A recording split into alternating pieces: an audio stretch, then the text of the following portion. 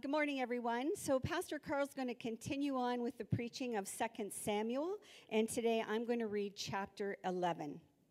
In the spring of the year, the time when kings go out to battle, David sent Joab and his servants with him and all Israel. And they ravaged the Ammonites and besieged Rabbah, but David remained at Jerusalem. It happened late one afternoon when David arose from his couch and was walking on the roof of the king's house, that he saw from the roof a woman bathing. And the woman was very beautiful. And David sent and inquired about the woman. And one said, "Is this not this Bathsheba, the daughter of Eliam, the wife of Uriah the Hittite?" So David sent messengers and took her, and she came to him, and he lay with her. Now she had been purifying herself from her uncleanness. Then she returned to her house, and the woman conceived, and she sent and told David, "I am pregnant." So David sent word to Joab, "Send me Uriah the Hittite." And Joab sent Uriah to David.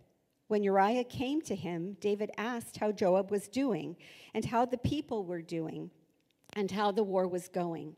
Then David said to Uriah, "Go down to your house and wash your feet." And Uriah went out of the king's house, and there followed him a present from the king. But Uriah slept at the door of the king's house with all the servants of his lord, and did not go down to his house. When they told David Uriah did not go down to his house, David said to Uriah, "Have you not come from a journey?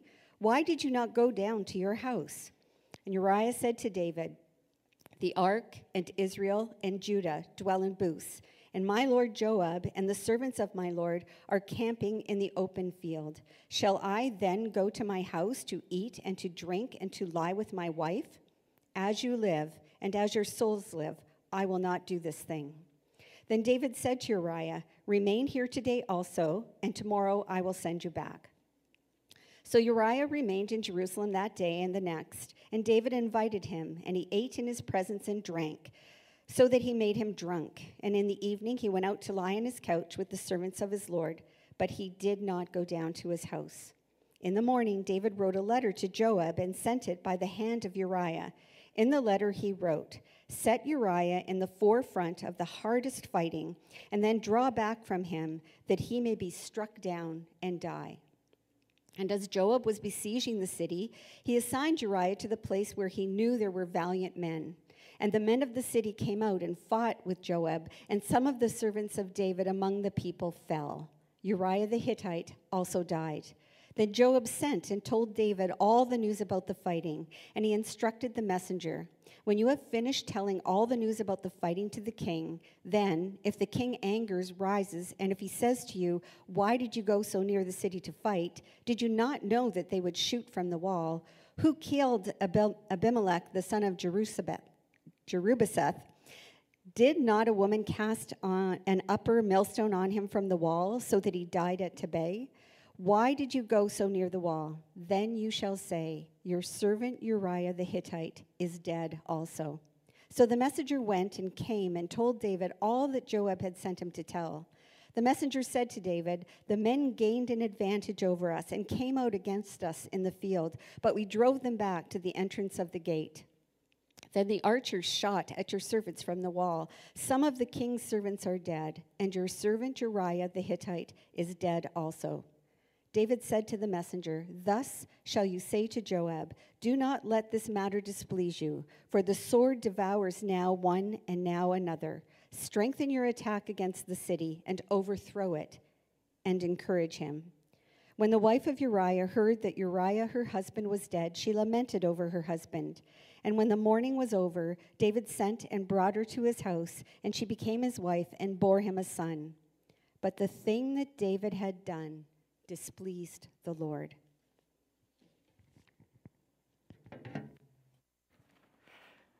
Okay. Well, we are carrying on, as Bonnie just said, into here we go.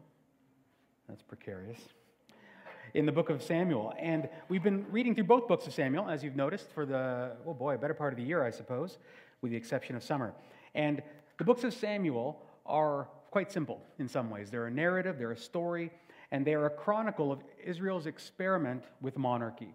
They are moving from a system of government that was kind of ad hoc, where judges are leading every different areas. In fact, if you read the book of Judges, the 12 different judges don't rule at different times. They overlap, they're in different parts of the country. And we're moving from that into a systematic monarchy, like much of the world had. And specifically, we've been looking at the lives of Saul and Solomon, or Saul and David, the first two kings. And we come here now to the great fall of David. Up until now, we've seen lots of cracks in the armor, reason to be questioning David, reason to look and say, is he on the level? But now there's no denying it. Now his fall comes. The innocent and naive faith of David up until this point goes away and never comes back. From now on, it'll be a hard fight to keep faith for David. And up until, there's so many ways we could approach this passage and this chapter. So no matter what I do, I'm going to leave some meat on the bone. There's going to be some stuff we won't be able to get to. But in keeping with what we've seen the last few weeks, we've seen with Mephibosheth in chapter 9, there was a question of how would this poor and weak, crippled man deal with power, the power of a king? Would he submit? Then the question was, would these nations, the Ammonites and the Arameans, Assyrians, would they submit to the king? And now what we see is what I think is the anatomy of power. This chapter shows us the character of power. What is it? How does it affect us? How can we use it properly? Why is it that we can't seem to use it properly? And that's what we're going to do. We're going to look at these characters and look at how power works in the chapter. And we're going to see the weakness of power, the weakness of the powerful, and then the power of weakness. Okay? So the weakness of power, the weakness of the powerful, and the power of weakness. So let's begin with the weakness of power. There's a book that you've all probably had to read. Some of you may have liked it, some of you may have hated it. Maybe you pretended to read it and watch the movie. It was called Lord of the Flies in high school. And in this story, a group of children are shipwrecked on a deserted island, and these young boys from an all-boys school have to try to survive. And what it's meant to do, William Golding is trying to do, is he's saying this is a microcosm. These kids, in all their innocence, have the opportunity to rebuild civilization. And let's see what happens if kids, not the adults who are corrupt, but what if kids have a chance to rebuild the world? What will it look like? And you find it's exactly the same. It's filled with murder and it's a mess of a place. But by the end, they get rescued. And at the end, the main character, Ralph, bumps into a military man who's come on this expedition and has found them. And he bumps into them. And the moment Ralph bumps into this sergeant, he realizes immediately he has lost something. His life is never going to be the same. And here's what he says. Tears began to flow and sobs shook him. He gave himself up to them now for the first time on the island. Great shuddering spasms of grief that seemed to wrench his whole body. His voice rose under the black smoke before the burning wreckage of the island. And infected by that emotion, the other little boys began to shake and sob too. And in the middle of them, with filthy body, matted hair, and unwiped nose, Ralph wept for the end of innocence, the darkness of man's heart. You see, Ralph had gone through so much that his innocence was gone. And we have all had this happen to us. Now, it may not have been as dramatic, hopefully not. Yet, we've all gotten to a point where we realized not everybody in the world likes us and wants to do good things to us. We have to teach our children to not talk to strangers. There's a point at which we lose innocence to an extent. And I think here what we're seeing is Bathsheba losing it because we've not met her yet. She just shows up for the first time. And she is immediately confronted with what happens when you are on the wrong side of power. Now, she's a woman growing up in a patriarchal society. There's no doubt Bathsheba understood that she didn't have all the power. But there's reason to believe that she probably felt pretty good. She had it pretty good in that culture for a woman because of who she was married to. And you begin to see in her life here that she realizes the great weakness of human power. Human power must have a loser. You see, because the only way to have power is to have power over somebody or over something. The powerful are only powerful because they have someone to rule. And therefore, human power must have losers, must have people on the other side. And they're not always downtrodden completely, but there's always a pecking order. And this is the great weakness of human power. And Bathsheba sees it starkly in two specific ways. First, she sees it in the loss of her humanity, and then in the loss of her security. So let me explain what I mean by that. So first, her humanity. Of all the women in the Old Testament, only Bathsheba is described as very beautiful. Other women are beautiful, Rebecca, Vashti, Sarah, Esther, but only Bathsheba is meod, powerfully beautiful. This word meod is the word you could use for the great power of God. Like, she's pretty good looking, I assume. Very good looking. And she is on this rooftop, and David sees her. And David immediately you begin to see she loses her humanity, that she is not a person in the story. Because he says, who's that woman there? And from that point on, David will never use her name. In fact, no one uses her name except for the servant, and we're going to see why he uses it. Not only that, she never says a word. The only word she says is, I am pregnant, through a messenger. And she never speaks again in the entire books of Samuel at all. She is referred to as a thing more than a person. She is taken, she is sent, she is a pawn in this game that goes on. And we see it even more interestingly here. When the servant comes and David says, who is this woman? He says, she's a servant. She is the wife of Uriah and the daughter of Eliam. And what does it mean? It means this woman has no identity of her own. The only reason she has an identity or exists is in relation to the men in her life. She is thing, not person. Quite common, unfortunately, in the ancient world, even in Israel. And yet, we see it here. And for the first time, I think, Bathsheba is a woman who would have been respected in her community because of who her husband was, because of who her father was, and her grandfather we'll talk about later. So, I think at this moment, she is realizing something. She is realizing that she's got no power. That here I can't resist the power of the king. I can't do anything. I have nothing in this culture. But it's not just in this loss of humanity, reduction to, she's objectified, as many women are in the Old Testament. But we see her loss of security as well. Because, there's this painting from 1654 by Rembrandt of Bathsheba.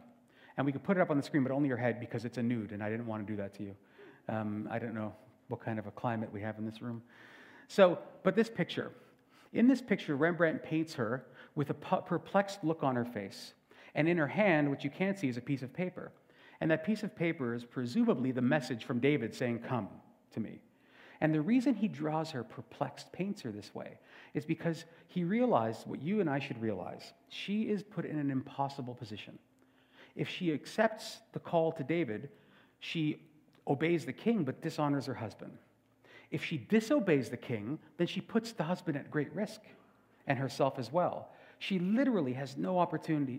It's an impossible situation for her. And this must have been very jarring for her. Because again, think of who her family is. Her husband is a mighty man. So he's noble, he's respected, he has power. Her father, Eliam, was also a mighty man of David, which is probably where she met Uriah. Then her grandfather, who you won't meet yet, but we'll talk about in a few weeks when we get there, is a guy named Ahithophel, who is David's chief advisor, who later on ends up telling Absalom, you know what you should do? Go sleep with your father's concubines on the roof. Interesting, is it? The grandfather gives Absalom that suggestion as if he's saying, I'm going to get him back for what he did to my daughter on the roof, my granddaughter. So she's got this powerful family. She would have walked through marketplaces and been respected. People would have bowed. They would have sought favor of this woman. And now, the moment a messenger shows up at her door, her illusion of security is gone. It doesn't matter who her family is. It doesn't matter who she is. It doesn't matter her reputation. It doesn't matter her money, her cleverness. And for all of us, it doesn't matter how mindful you are with your yoga or how much of a can-do attitude you have. You are powerless. The question is only which power is it going to be that's going to show you that. And she's forced to admit at this moment, well, what can I do? What can I do? Nothing. And then, so when this happens, we're forced to ask this question. Why? Why does David do this? Well, we'll get there. We'll get there in a second. I was almost jumping ahead, but I won't. So when the messengers come and shatter this illusion for Bathsheba, we begin to realize that she knows that part of the loss of innocence is this. Even though you are not the author of sin, that doesn't mean you're immune from the effects of sin. I remember my kids were having a sock fight, Don't kids do that all the time? You know, you make them roll up socks because there's so many children.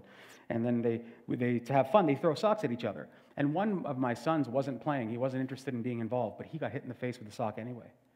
It doesn't matter if you're not playing the game. It's a broken world.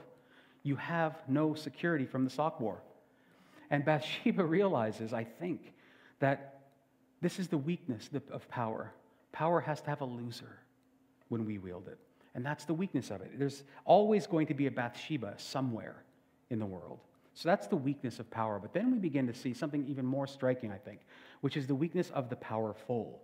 There's a very famous quote you've all heard by a guy named Lord Acton, who was a 19th century British politician and historian. And he says very famously, "Power tends to corrupt. Absolute power corrupts absolutely." Now, we've all heard that. The question is it true? Well, not really, but sort of. In the Harvard Business Review, there was this article in 2016, and it talked about this. It tried to determine with tests, is it true that power corrupts people?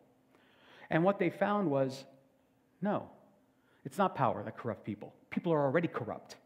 The power simply gives them a reason for that power, the fertile soil in which that corruption can get bigger and influence more people. It doesn't matter if you're a country pastor with 6 people at your church, or you're a mega church pastor, you're just as equal and just as likely to be a tyrant because you're the problem, not the power. The power exposes it.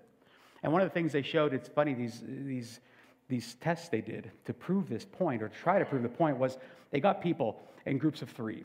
And they brought the 3 people in and they put them into a room. And they said, you 3 are responsible for writing this document. You're going to collaborate on a written document. And they chose one person. They said, you are the leader. One of the 3, you're the leader, randomly.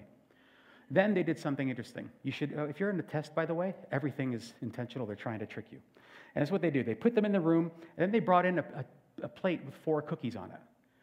And in every single group, all 3 people in the groups grabbed a cookie each, which left 1 cookie on the plate. Who will grab the cookie? The last cookie. In every single group, the leader grabbed the cookie. In every single one, the leader felt entitled. Not only did they grab the cookie, but the researchers say they were more likely to eat with their mouths open and leave crumbs all over themselves. Now I'm watching all the time. But what's the reason behind it? Because it was random, you can't say those people were predisposed to it. It doesn't matter who it is. The moment you give them power, it gives them a sense of entitlement. Not because of the power, but because you're broken.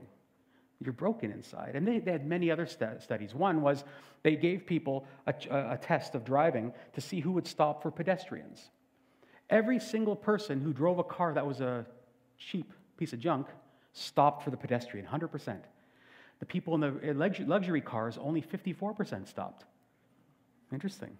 Another one was that they checked CEOs.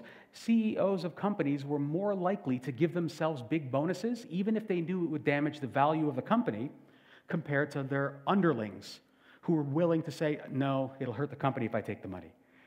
Isn't it interesting?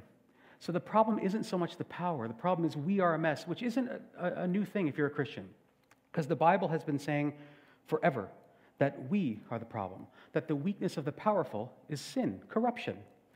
Augustine was he was the first one to use this great Latin term called homo incurvatus in se. And what it means is man is turned inward on himself, curved, bent inward on himself. Martin Luther would later take it and talk a lot about it and expound on this idea in his lectures on Romans, the book of Romans. Here's what Luther says about our nature. Our nature, by the corruption of the first sin, being so deeply curved in on itself that it not only bends the best gifts of God towards itself and enjoys them, as is plain in the works righteous and hypocrites, or rather even uses God himself in order to attain these gifts, but it also fails to realize that it so wickedly, curvedly, and viciously seeks all things, even God, for its own sake. Luther is pointing out exactly the problem of the powerful. We are all broken. We're all bent inward on ourselves, that we can't seem to take our eyes off of our own well-being. And this isn't a surprise, not only because it's in the Bible, but it shouldn't be a surprise to Israel or even Bathsheba or David or any of them. In 1 Samuel 8, when we preached on this months ago, Samuel tried to warn Israel. They asked for a king, remember? And he said, okay, you'll have a king, but eventually the power you give him to rule in goodness and in justice will get turned inward. And he's eventually going to start to take. If you remember, he uses the word laka, which means take, 6 times in a couple of verses. And he says, this king will take your sons, your daughters, your lands, your possessions, your servants, and your livestock. So eventually, all of this power will get used to satisfy the personal whim, because that's what humans do. This is the weakness of the powerful. We're broken. And you see it in this passage in 2 key ways as well with David. The sin comes through in his life when you look at what he ignores and what he pays attention to. The first thing that he ignores is who Bathsheba is. So he asks the servant, who is this woman? And the servant responds, you'll notice, with a rhetorical question. He doesn't say, it's Bathsheba. He instead says, isn't this Bathsheba, son or daughter of Eliam and wife of Uriah the Hittite? A rhetorical question is, what he's basically saying is, you know who that is. You know who Uriah is. You know who Eliam are. You know who Ahithophel is. You know this woman. So it's clearly, the servant is subtly trying to warn David. You know who that is, right? And of course, what does David do? Immediately he says, I'll take her. The very next words out of his mouth are, so David sent messengers and took her. But it's even further. When this servant says who she is, he actually breaks all custom. He does something very unique in the ancient world. When a woman gets married in ancient Israel, she stops being the daughter of Eliam, and she starts being the wife of Uriah. It would be redundant. It would be a waste of time. It's too much information. It's like giving somebody their waist size when you introduce them. You wouldn't tell them who her father is if she's got a husband. So when the servant says something this conspicuous, she is the daughter of Eliam, wife of Uriah, he is saying, she's not yours, David. Let's be clear, David. This woman doesn't belong to you. She's not yours. It's illegitimate what you're trying to do. So he's cleverly trying to do this. But what does David do? I don't care. Send her. Bring her. In fact, it says, send, take. It's harsh in the Hebrew. This is a very animalistic response from David. He's showing his worst side here. So he ignores his responsibility to others. And it gets even worse, right? Because then he brings Joab into it too. He then, when Uriah proves incorruptible, which I'll talk about in a minute, he then says, Joab, you have to come in and help me cover this up. You have to cover this up with me. And then he brings other Israelites into it because other people die, other soldiers die. And then he brings the nation into it because this is a problem. When you upset a key family in this ancient world, it's the breeding ground for coups and revolutions. So David in this moment abuses Uriah. First he abuses Bathsheba. He abuses Bathsheba. He dishonors Uriah. He involves Joab. He sacrifices soldiers, and he risks the nation. All for what? And that we're going to get to in a minute as to why. Because there's a key reason. And we're going to talk more next week when we talk about him and Nathan, and we'll see more details here. But if that's what he's ignoring, who she is and who the country needs him to be and so on, well, what does he pay attention to? You'll notice that David is really good at being king. He uses the language of a king. One of the prerogatives of royalty and people with power is they can send other people to do things. And the word send shows up, I don't even know, a dozen times maybe in this chapter. For instance, let's look through the story. First, it starts with him sending Joab, it's the word send, to Rabbah. Now, remember last week, the Ammonites fought with David? And when Joab beat them, the Ammonites fled back into their city. And then Joab withdrew and said, I'm not going to finish the fight because it's getting messy, it's kind of winter. And now that it's spring, he goes and he lays siege to the city to finish the work he didn't finish before. So David sends him out to do that. Then he sends a servant to go get Bathsheba, to tell him who Bathsheba is. He then sends a servant to take Bathsheba. He then sends word, same word in Hebrew every time, to Joab to send, and then send me Uriah the Hittite. Send again. Then when Uriah proves to be incorruptible, and like I said, we'll get there, he then sends to Joab of what he has to do. But of course, he sends this murder note with Uriah, who has to carry his own death sentence, to Joab. And then once the deed is done, he then sends to Bathsheba to come back to him. And what you're seeing is he pays a great deal of attention to his cover-up, but not much attention to the people. And this is the corruption of the human heart again.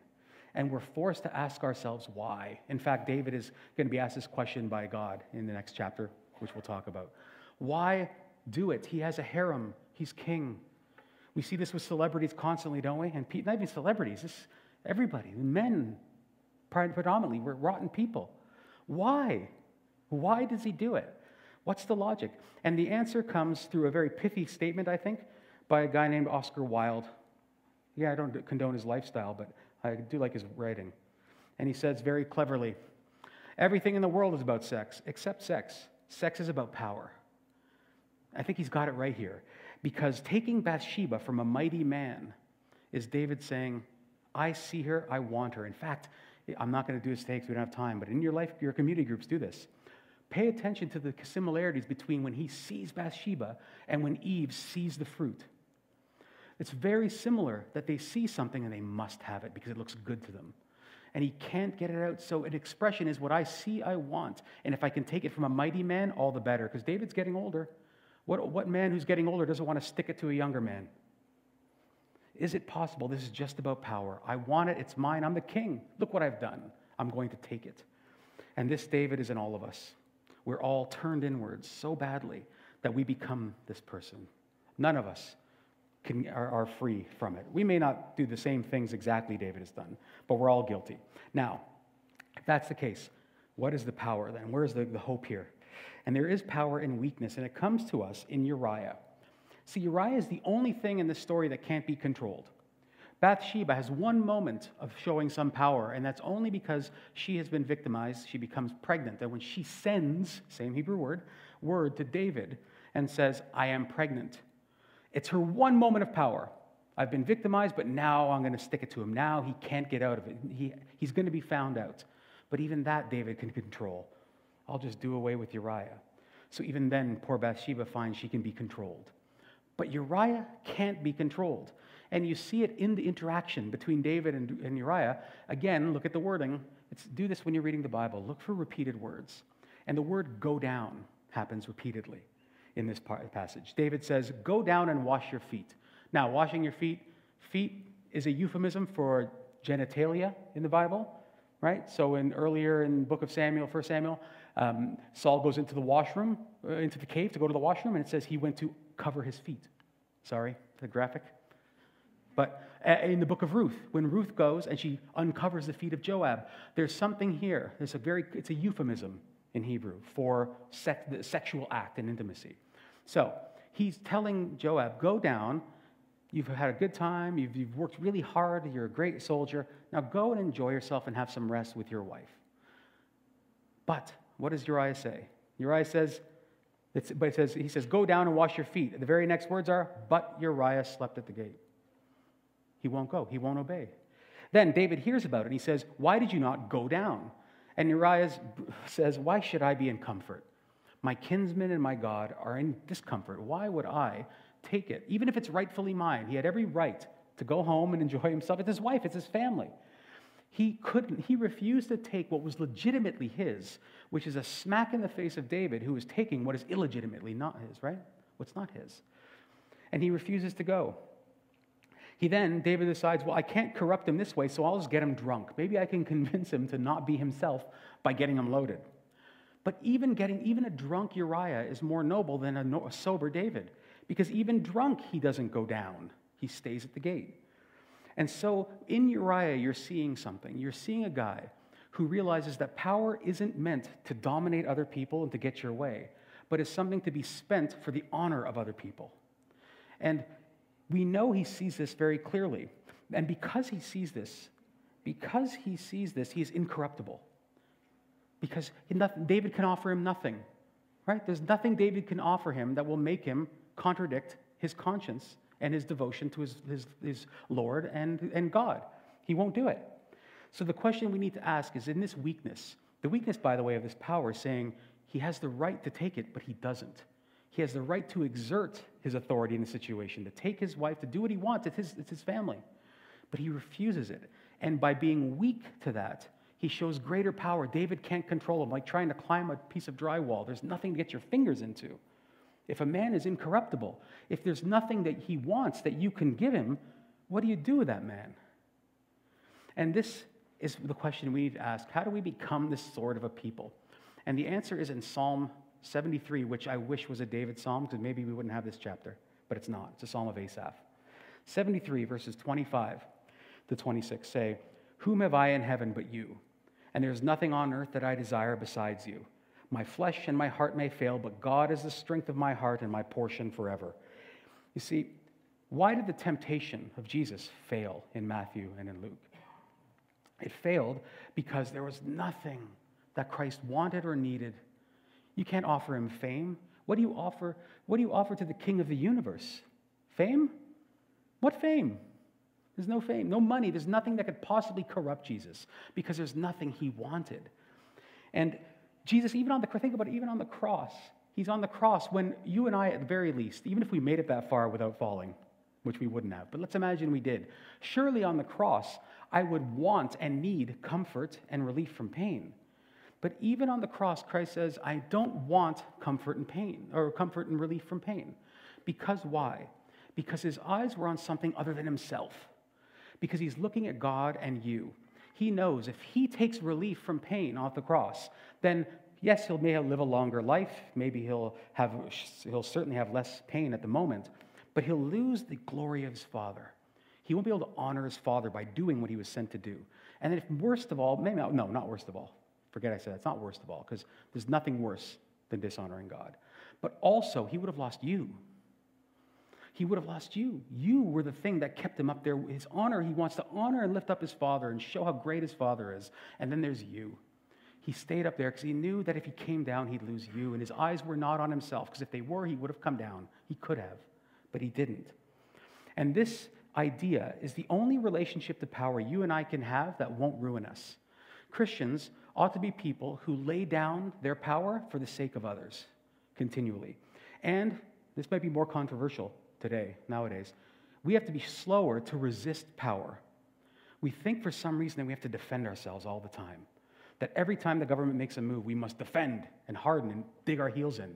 If you look at the cross, the more Christ is pushed, the more his rights are robbed of him, the softer he gets. To the point of when he's on the cross, he says, forgive them. He doesn't stick up for his rights. Now, there's a time to do that. But we're far too quick, I think, to do it. And this is what the problem is. Any relationship to power that isn't the gospel, that says, I lay down my power for the sake of someone else, any other relationship to it will leave you broken. And this is why.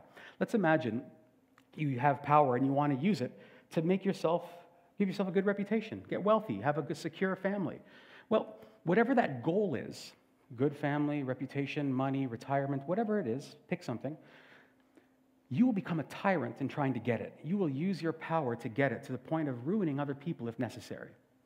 And even if your end goal is a good thing, we have lots of good people in the world, lots of non-Christians who are philanthropists and work hard to relieve the suffering of people.